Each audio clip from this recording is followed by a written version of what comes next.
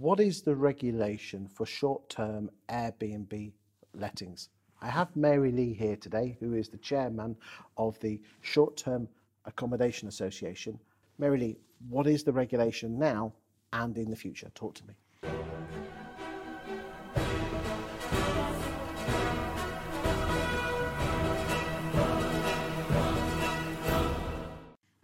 So look, there's regulations around health and safety, which exist, everything from your gas safety certificates, all these types of things. But specific to our industry, in terms of what you can do, the most popular kind of famous regulation is around the 90-day rule in London. So in London, you can rent a property on a short-term basis for up to 90 days per year without needing to get planning permission. And above that, you would need to get permission from the council.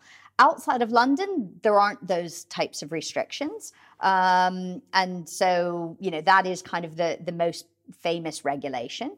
We're expecting, there is already discussions happening about registration schemes coming in, so a kind of national registration scheme, which would mean that anyone who would be short letting might need to register their property and be on a kind of national database that they're doing the activity.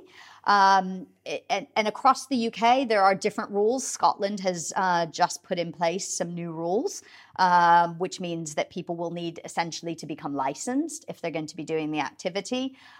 Northern Ireland has some similar rules, and Wales is consulting on what they may want to put in place as well. So we're expecting over the next couple of years to see some changes and some additional things come to play. But I think what's most important today is making sure that you are very clear about all the health and safety rules that you need to be adhering to. Are they any different to short ASATs? So they're very, very similar. Normally, if the property is sleeping less than 10 people and is 4 bedrooms or less, then the rules are very similar. If you have a much larger property, then there are actually a different set of rules that apply.